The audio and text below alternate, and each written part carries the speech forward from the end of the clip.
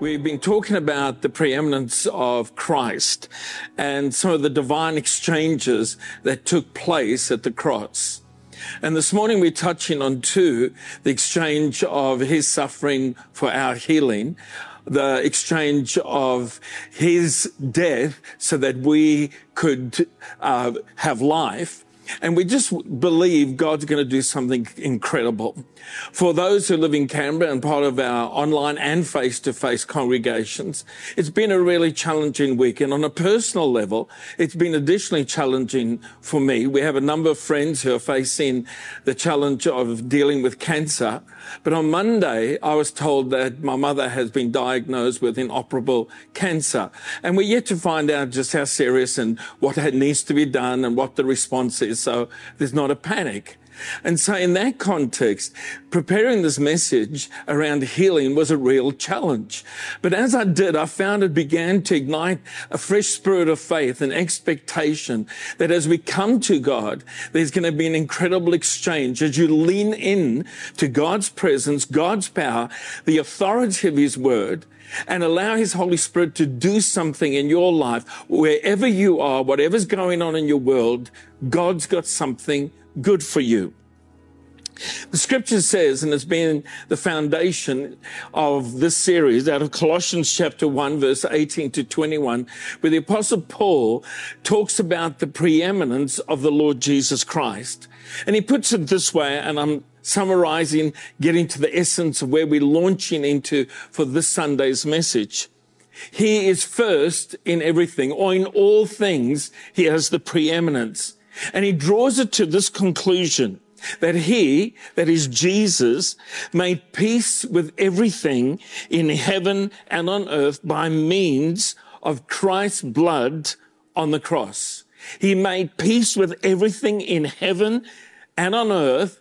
The crucifixion of Jesus Christ had cosmic implications by means of the blood of Christ on the cross. And this includes you. And I want you to catch this.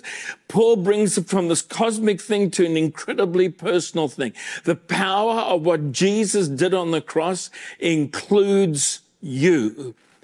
Jesus is preeminent in all things. The entire gospel, the good news of the Lord Jesus Christ, obviously revolves around him. In a unique historic event, the sacrificial death of Jesus on the cross changed everything for time and for eternity. The writer Hebrews puts it this way: for by one sacrifice, he made perfect forever those who have been made holy. For by one sacrifice, he made perfect forever those who have been made holy. And again, it's talking about the power of the cross. And there's two powerful expressions here that are really important to us. He made perfect. The word there, yes, it means perfect, but complete, brought to fullness. And the other term, forever. And so God's dream, God's passion, God's commitment to you is to bring you to perfection, to completeness, not just for time, but forever, for all of eternity. That's the power of the cross. And there were incredible exchanges that took place at the cross. Some 700 years before the cross, the prophet Isaiah foretold, as if it had already happened, some of the exchanges that would take place at the cross by the suffering Messiah. And we read in Isaiah 53, verse 4 to 5, surely he took up our pain. I want you to catch this. Surely he took up our pain and bore our suffering. Yet we considered him punished by God, stricken by him and afflicted. But he was pierced for our transgressions. He was crushed for our iniquities. And the punishment that brought us peace was on him. And by his wounds we are healed. I want you to notice as you read through that passage and maybe even reflect on it today, that in each of the suffering points of the Messiah, there is something that is given to us. Forgiveness, peace, healing. And all these things are part of the incredible exchanges that took place at the cross. It was a divinely ordained exchange. Jesus received evil that was due us, that we might receive the good that was due him.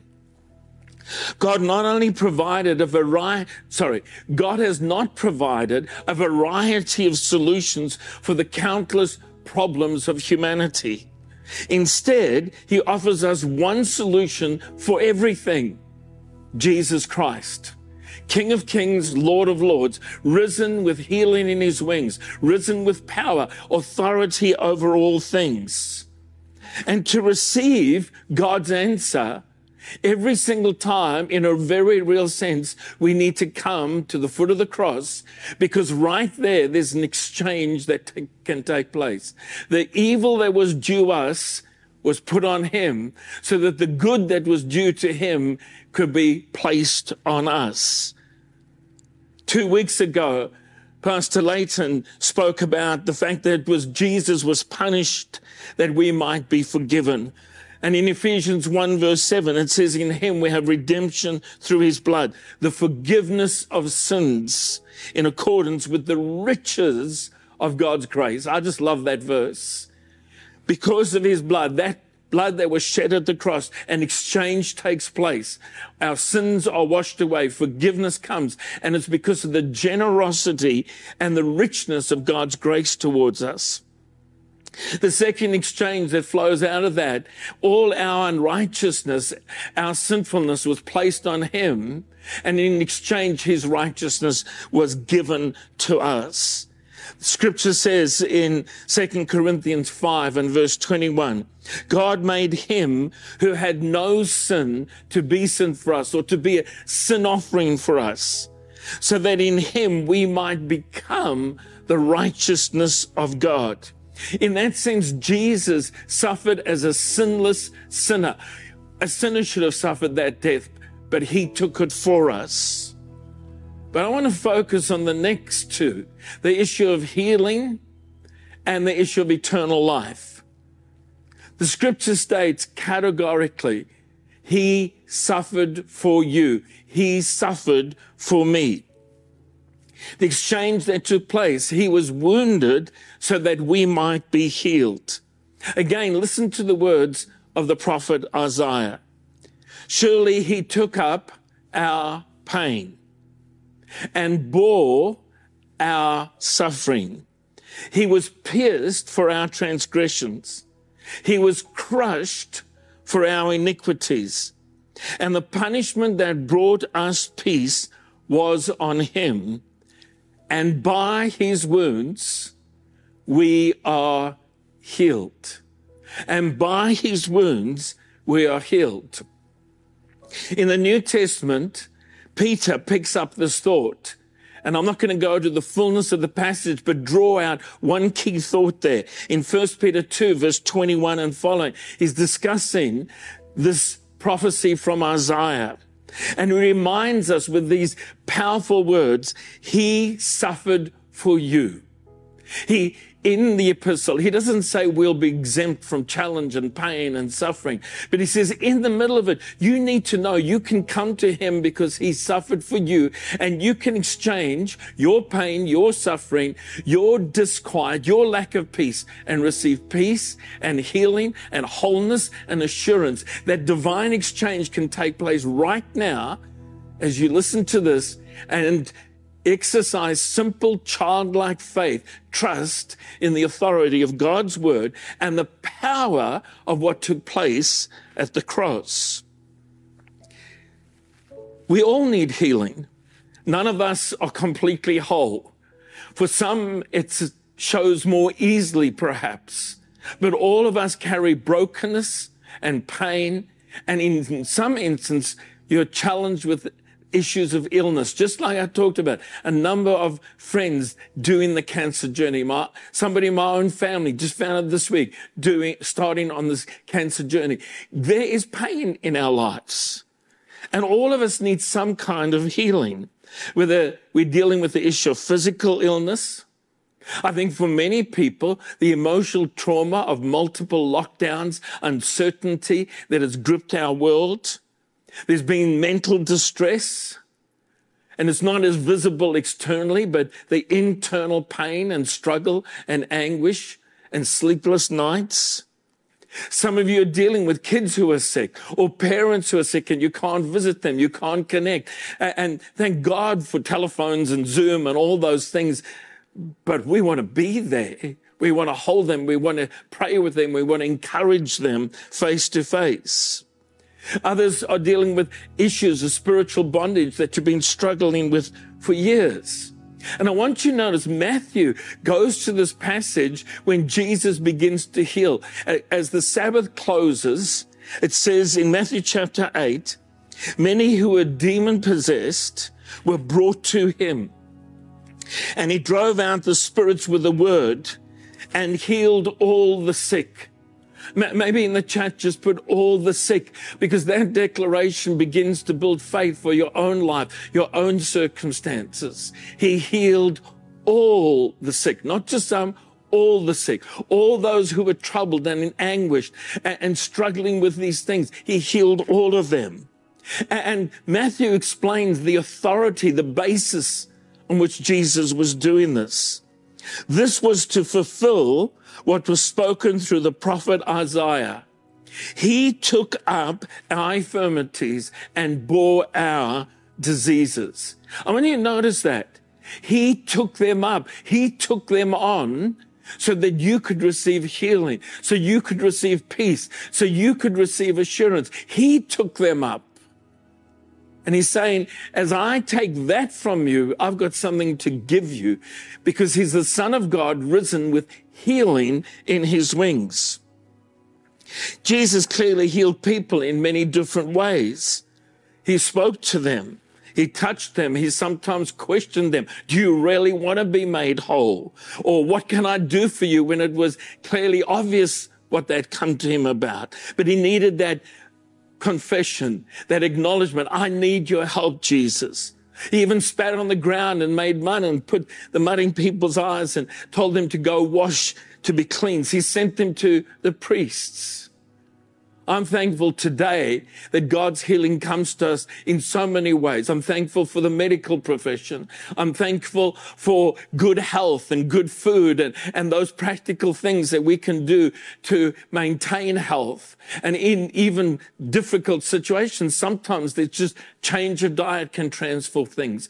But I'm thankful that he's a healing God. I believe that he is our healer. And that he took all our pain, and that he was wounded, and he took our diseases that we might be made whole. I don't want to get too technical here, but I want to make something clear. I believe in divine healing and not faith healing. The scripture says in Mark 16, verse 17 to 18, and I'm just cutting out a few things to give us the essence of what he said with reference to healing, not that the other things are unimportant. These signs will accompany those who believe. And the belief there is belief in who Jesus is, that he's risen, that he's resurrected. These signs will accompany those who believe. In my name, Jesus says, in the name of Jesus, they will place hands on sick people and they will get well. I want to say again, I believe in divine healing and not in faith healing. And what's the difference, you might ask? Faith healing focuses on what I bring, on what I do. I need to find the energy. I need to generate something. I need to bring personal effort. I need to claim and release something. Whereas divine healing brings all my focus and all my attention on the person of Jesus Christ. And as I simply put my faith, my trust, my confidence in him, and even if it is a struggle at times, but I'm looking to him, I'm not looking to find something in me to bring about healing. I'm looking to find something in him that brings healing to me. The scripture says in Hebrews that we are looking unto Jesus, the author and the finisher of our faith. He sparks faith in us and he brings our faith to completion. And I know faith's important. I know trust is important. It's a great Bible word. But I think sometimes we get it turned around that somehow I need to summon something in myself in order to get healed, in order to access peace, in order to enter into the tranquility that God offers us. But it's not the case. I focus on him. Turn your eyes upon Jesus. Later in the service, there'll be an opportunity for worship. And even if you can't find words or it's awkward to sing in the lounge room, I want to encourage you to look to Jesus, to lean into his presence and let his power do something. Let there be a divine exchange that takes place because of what he accomplished on the cross. In James 5, verse 16, therefore confess your sins to each other and pray for each other that you may be healed. The healing in relationships often produces physical healing. Unforgiveness can block things. And that's not a blame thing, but just encouraging to let God's forgiveness wash over you and then extend it to others. And it says the prayer of a righteous person is powerful and effective. And I want to encourage you to take the boldness, even if there's this thing, what if it doesn't work? We all face that when we come to pray for healing or believe for it for ourselves. But the focus is on not what we summon, but that we focus on Jesus and anticipate and believe for a divine exchange to take place there. Because often prayer ends up as a large-ditch proposition, an expression or resignation to our fate. Or perhaps prayer becomes this blame of the Creator. Well, I'm not healed because. We do not kneel before a vicious God or pray to pacify an angry God who taunts us with the threat of lightning bolts from on high. We come before a God who's the God of all mercy, the God of all grace, the God who sent his son to die in our place, to suffer on our behalf, that we might receive something from him in a divine exchange that is centered around the person of Jesus Christ and what he did on the cross. What he did on the cross. And so I want to speak just to three kind of key things that will anchor this and perhaps allow faith to arise. Not trying to summon something, but faith to arise. And as you look into the face of Jesus Christ, as you sit, as it were, at the foot of the cross, and you behold him, you focus on him, you look to Jesus, he will initiate and complete something in your heart and life, and a divine exchange of healing will take place. The first thing I want to remind you of is we serve a good God. God is a good God. We need to smash the image of a frowning God, brooding in anger, hurling lightning bolts at the unsuspecting and the helpless, demanding something that we cannot find within ourselves. The God we serve is a good God. James puts it this way in James 1 and verse 17. Every good and perfect gift is from above, coming down from the Father of heavenly lights, who does not change like shifting shadows. I want you to get this. God's not moody. I know you aren't. I am sometimes. You know, I'm saying that tongue in cheek. We all are moody. God's not moody. He's the Father of lights. He does not change. He's not kind one day and angry the next. He's the Father of light. He loves you. He cares for you. He's a good God, and perfect gifts come from his hands. I love the words of Psalm 103, which really is something that I'd encourage you, even in this period right now, maybe to confess over your life at the beginning of the day.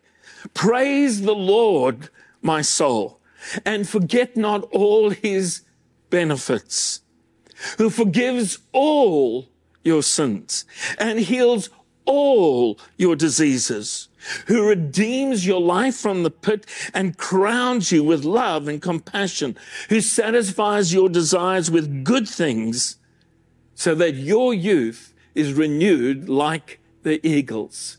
Just listen to those words.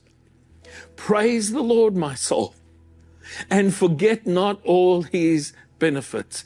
A good Father, no shadow of turning in him, who gives good gifts from above, forgives all your sins, heals all your diseases, redeems your life from the pit, crowns you with love and compassion, satisfies your desires with good things, so that your youth is renewed like the eagles.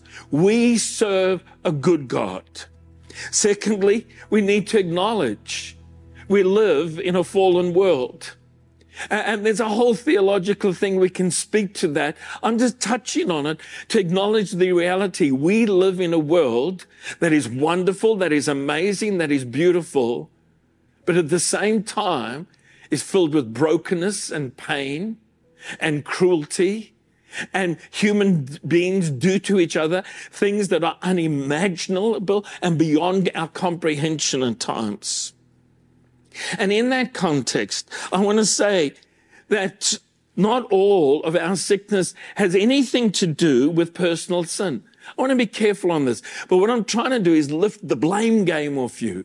Sometimes there are things that are just wrong or sinful in our lifestyle that have contributed to illness.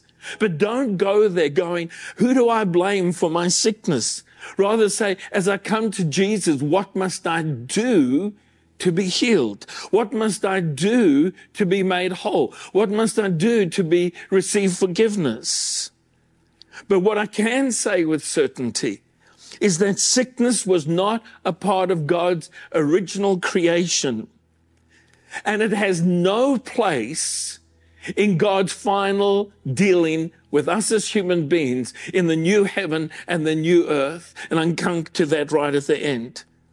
Sin and Satan have messed up God's intended plan for humanity. I want you to catch this. If you want to blame anybody, blame Satan, blame the power and the destructive nature of sin, living a life apart from God. And I'm talking about the whole of humanity. Jesus said, the thief, speaking about the devil, comes only to steal and to kill and to destroy. And then he says, but I have come that they might have life and they might have it to the full. I want you to catch, the thief comes to rob you of your peace. The thief comes to rob you of your health. The thief comes to rob you of healthy relationships. The thief comes, but Jesus says, I come for a different reason. I come to give you something. I come to give you abundant life, a life that overflows. When Jesus came to live among us, it is clear evidence that God never, ever abandoned us, and he will not abandon you, no matter what circumstance you're facing right now. He helps us overcome our heartbreaks. He helps us overcome the slings of satanic fury that are bent on death and destruction and chaos in our lives. And because of the cross, we can see God's grace and goodness released into our lives, into our circumstances, into our families, into our businesses. We can see God's goodness and grace released. In every situation where the power of sin and the power of the enemy seeks to bring chaos and destruction, through the power of the cross and a risen Savior, Jesus comes to bring life, to bring peace, to bring healing, to bring wholeness, to bring restoration, which is our theme for this year, that God says, I will restore to you. And even if we feel right now some things have been taken away, God is true to his promise. He says, I will restore to you. And so we have a good God. We live in a fallen world. Yes, there is pain and loss on this planet. But the third thing is we have a willing Savior. It is the will of God to heal and deliver the sick and the tormented. And all sickness, and I say this categorically, all sickness and pain oppose his will. And I declare that, knowing at times we are left with the question, well, why didn't this person get healed? Why didn't I seem to get an answer here? I get that. And that's a big question. I'm not minimizing that. But I'm declaring on the authority of God's word that all sickness, all pain, all suffering is in opposition to the will of God. God is not willing for any to perish. God takes no delight in our pain or suffering. He's a healing God. He's a good God. The Bible says, and we're reading from Luke's gospel, that Jesus was in a certain town and a man came along who was covered with leprosy. I don't think we fully appreciate the horror of leprosy in these ancient times. It meant alienation from family. It meant that abuse was hurled at you because every time you came close to people, you had to go unclean, and you'd see the terror, the horror as they fled from you. The loneliness, the isolation, trying to eke out an existence, find food, the sheer horror of this illness. And here comes a man covered from head to foot. It's not just an illness on his body. It is seeped into his mind and into his soul and into his spirit. He can't go to the temple to worship. He feels cut off from God, rejected, isolated, totally in a place of despair. And when he saw Jesus, remember we said early on, it's not about summoning faith. It's about, by faith, seeing Jesus in your situation, in your circumstance. When he saw Jesus, he fell to his face to the ground and begged him, Lord, if you're willing, you can make me clean. And perhaps there was a pause. And those who heard, not wanting to get too close, held their breath. What will the answer be? Will it be, well, you suffering because of your sin, or you suffering because, or you suffering because? No, Jesus just simply reached out his hand and touched the man and said, I am willing, be clean. We serve a Savior. As you look to him, as you come to him, because of the authority of the cross, that he took our infirmities, he took our pain, he took our sickness. When we come to him and say, Lord, if you're willing, he says, I'm willing. And he reaches out his hand. And I believe right now, and as we go on into worship, there'll be a sense of Jesus reaching out his hand towards you. And I want you to invite him, Lord, come into my circumstance. Notice it all started when he saw Jesus, looking unto Jesus, the author and the finisher of our faith. I reject any theology that produces lovelessness and dumps guilt on a believer when they don't seem to be able to receive healing or deliverance. I reject that. It is terrible to dump on somebody struggling further guilt and fear and something. No, just look to Jesus and let him reach his hand out to you. Sick people need our acceptance, our love, our willingness to pray for them. They don't need further analysis and judgment.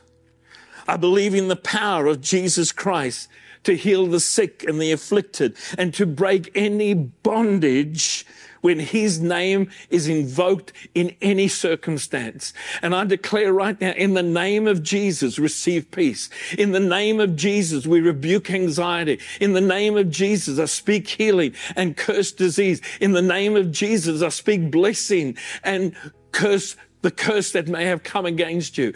In the name of Jesus, I speak provision where there is lack. In the name of Jesus.